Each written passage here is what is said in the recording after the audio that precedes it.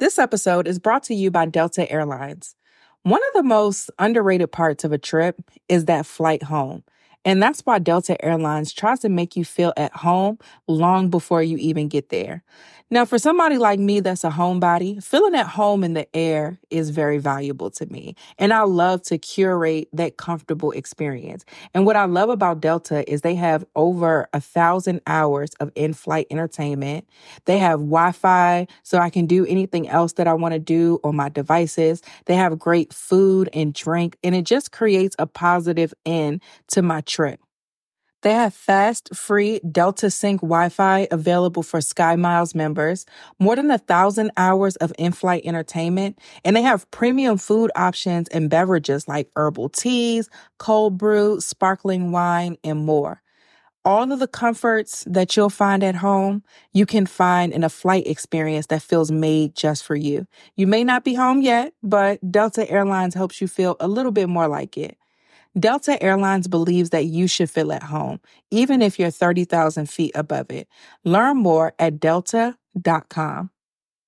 This episode is brought to you by the Society with Tatum and Kavaya.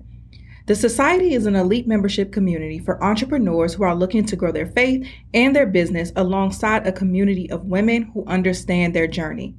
Our signature faith framework, which stands for fasting, acts of obedience, introspection, trusting God and His Word, is the foundation and the backbone of the Society. Within the Society, you get daily devotionals sent straight to your inbox to enhance your study time. You get to interact with group members via our online forum. You get a live weekly prayer call with us, as well as bi-weekly sessions where we cover things from spiritual and personal development sessions, and even business-based masterclasses that allow you to grow with your entrepreneurial goals.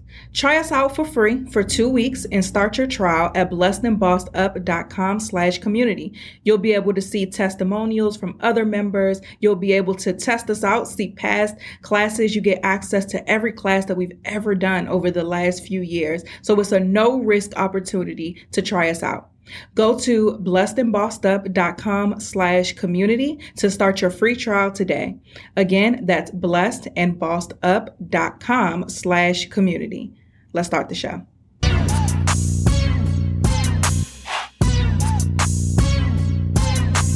Hey guys, welcome to another bonus episode of the Blessed and Bossed Up podcast.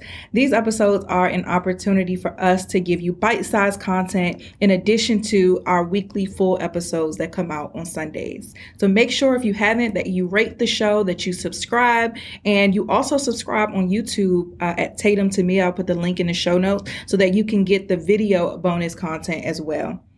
So for this episode, I just want to briefly talk about comparison and, more importantly, how to beat comparison once and for all. Comparison is something that we all deal with, especially when you're in that season where you're waiting to see God's promises. I dealt with comparison heavy in multiple seasons of my life. First, I dealt with it when I was believing in God to be able to be a full-time entrepreneur.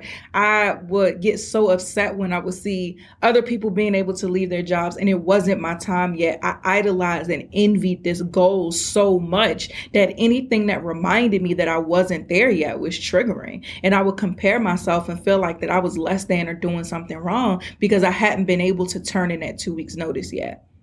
I experienced it again when I started doing business God's way, especially when I had to shut my business down and wait for God to tell me what to do next. That's when it was probably the heaviest because I would see all of these people being able to travel, take these amazing vacations, and really being able to enjoy the fruit of the entrepreneurial lifestyle. And here I was having to pop all my nails off because I didn't have any money to be able to get them done, but I'm waiting on God.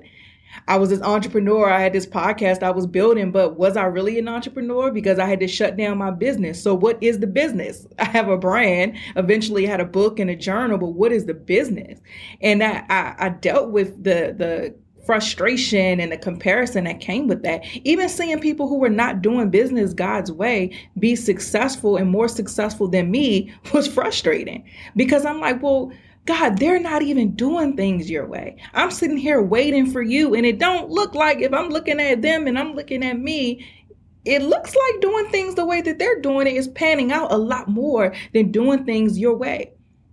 Even when it came to when I was believing in God for a child, and I would see the pregnancy announcements, and I would see these beautiful baby bumps and these beautiful women glowing as they're growing their children, I dealt with comparison. Like, God, what is wrong with me? Why am I not able to do this? And it's presented itself for me a lot. And it's to be expected. And I think that's one of the things that we are to expect when it comes to this journey, and especially doing things God's way, that whatever process that he has us in, there's going to be a wait involved. There's also always a time period between the promise and then you seeing that promise manifested in the natural. And so in that waiting season, a lot of times we deal with this heavy comparison. And the one thing I want to encourage you to do, first of all, is not to give up. Because even though I dealt with comparison that heavy, I always went back to that decision that I was going to do things God's way. And it's panned out for me. And not only has it panned out to where I'm seeing all of these promises that were once just words in my prayer journal, I'm seeing all of these promises and I'm able to enjoy them that much more because I know that I didn't compromise my faith, my values, or my commitment to God in order to receive them. And I know the testimony is that much bigger because I'm able to tell people how great God is and how faithful he is and what he will do for them, because if he did it for me, then he can do it for you. And so it makes my testimony better. It makes the joy that I feel being able to see the fruit better. And so I want to encourage any of you guys who are in that season and comparison is showing itself, that I want to encourage you to just keep going. But like I said, I want to give you some very practical things that you can do to overcome comparison. Comparison is the thief of joy. And I'm writing my book right now, and I'm talking about joy in one of the sections. And when I look joy up, joy is biblically defined as the awareness of God's grace. And when you're doing things God's way and you're committing to his plan, even if you're in the waiting season, his grace is still with you. The fight, like I say all the time, is fixed in your favor. The promise is on its way. You may be waiting for it, but it's guaranteed to come because you've put your trust in the Lord. And so there's joy that you can have even as you're waiting. And you have to remind your emotions, your impatience, that you're going to have it God's way, and you're going to keep your joy even when you're waiting to see it. So here are 4 things that I want you guys to do when comparison starts to present itself. Number 1, unfollow anyone or anything that triggers doubt or triggers that comparison. I did this when becoming self-employed. And after I became self-employed, when I decided to do business God's way and I had to shut everything down, I had to unfollow anybody who triggered that comparison in me, who triggered that doubt, who triggered those emotions that I didn't like. I had to unfollow. And it's as simple as going straight to, well, one, when something would pop up that would trigger me, I would unfollow or mute. Mute actually wasn't around back then, but we have that option now where you can just mute folks so you don't see anything. And so I would unfollow people back then. And I got to the point where I went to my followers list and I was just hitting unfollow to anybody, because at one point I was following people for inspiration, but that inspiration became triggering when I was dealing with comparison and that frustration of waiting to see God's promises happen. And so that what served, like I said, once as inspiration wasn't inspiring anymore. And so I had to take it away because it was pulling me to try to figure stuff out on my own. And that was pulling me away from the way God had me doing things in that season, which was being still. And so, I had to unfollow everybody. So that's what I want you to do. Shoot, if that means unfollowing me, I still love you. I understand. I want you to be able to keep your joy and to stay on track with what God has you doing more than I want a follower. So I love you, but if you got to bow out gracefully, that's okay. I understand, but do what it is that you have to do so that you stay the course. The second thing that I want you guys to do is to create a win jar. And I did this when I was believing in God to be self-employed. I was still working at my job. I actually printed out my resignation letter and I put it on the wall. I read it every day because it gave me that motivation to go into work with a good attitude, because even though I I hated the fact that I still had to work a 9 to 5. I was reminding myself every day that this wasn't going to be forever. And I was reminding myself what I was working towards. And so that's one thing that I did. But in addition to that, I created a win jar. And so every time I did something right, I got a good review when it came to my youth program, because around that time I had my youth program. Whenever a girl had a breakthrough moment, I would write it down. Whenever I just showed up in my business that day, big or small, this jar is your own personal hype man. So whenever you are feeling down, when you're comparing yourself and you need that confidence booster, you need to be able to go in there, take something out and remind yourself that you are that girl. Okay? Any day, every day, all day, no matter what's going on, you're still that girl and God still will show up for you. So create a win jar, make this your mini hype man, write something, put it in there, every little thing. Nothing is too big, nothing is too small. You should celebrate everything because it's worth celebrating. Number 3, I want you to journal 2 times a day. In the morning, write down what you're looking forward to that day, because sometimes we can wake up, especially if you're in that season. Let's just take, for example, you're waiting to be able to be a full-time entrepreneur.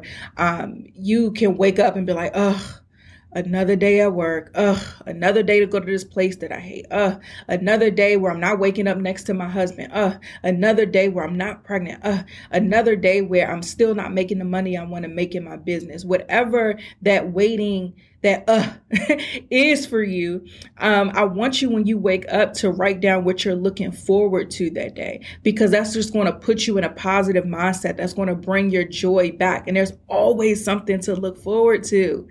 Like, if we've learned anything, I mean, what the pandemic has really taught me is how much gratitude that I need to have. Like, every day, even as I'm believing in God for bigger things, I am so grateful and I have joy because you know what? I'm alive. I'm well. I'm breathing. We've been in a pandemic for a year. I was pregnant in a pandemic, gave birth in a pandemic, and raised my son to almost a year in May in a pandemic. None of us got sick. No one in my family has gotten sick. My child has been healthy. He's well taken care of. Like, there's so many things to be grateful for. I've gone to so many funerals in the last year. And I've lost loved ones, but God saw fit for me to see another day. He saw fit for me to have the activities in my limbs. He saw fit for me to be of sound mind and able body. Like, there's so much to be grateful for. And so I want you to remind yourself of that. The Bible says, don't worry about anything, but instead lay your request to him and wait in thanksgiving. Praise is a weapon. Gratefulness is a weapon against these negative thoughts. So write down in the morning what you're looking for. Have your coffee, have your tea, have a warm glass of water, like some milk, if y'all drink that, like whatever it is that brings you some type of comfort. Take that moment before you start your day, before you get into the hustle and bustle, and just write down what you're looking forward to the most. And don't make this negative, y'all, to where it's like, today I'm looking forward to putting in my 2 weeks. If that's not what you finna do, don't play yourself like that. Instead, right now, I'm looking forward to today being a great day, no matter what happens. Choose joy. And then in the evening, I want you to write down what you're grateful for before you go to bed. Go to sleep with a mindset of gratitude. I did this during that time where I shut down my business and I was waiting for God to tell me what to do next. I had to take things a day at a time.